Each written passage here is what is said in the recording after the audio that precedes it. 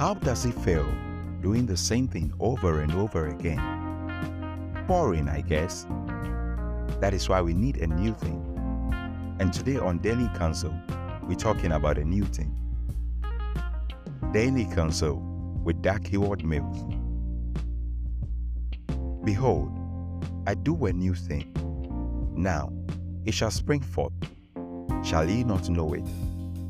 Isaiah chapter 43, verse 19. I have not been in the ministry for so long, but even in the few years of my ministry, I have seen people who started out very powerfully, but after a while could not keep up with what God was doing. Some pastors who were involved in the work of ministry at the early stages of our church simply could not transition when God was doing a new thing. Somehow, they fell behind and became offended by new things and by the appearance of new people in the ministry.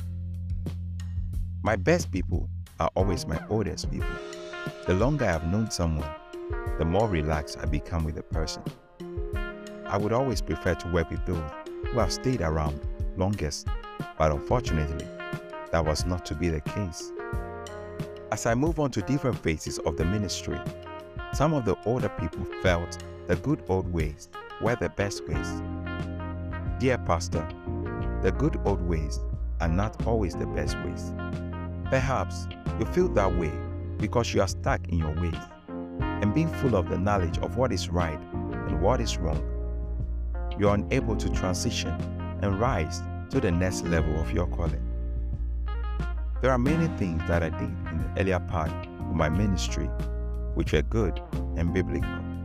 Surprisingly, God does not want me to do some of those good and biblical things anymore.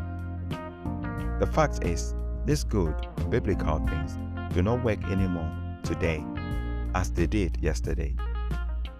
Your church may have been independent for years, but becoming a part of a denomination may be God's will for you today.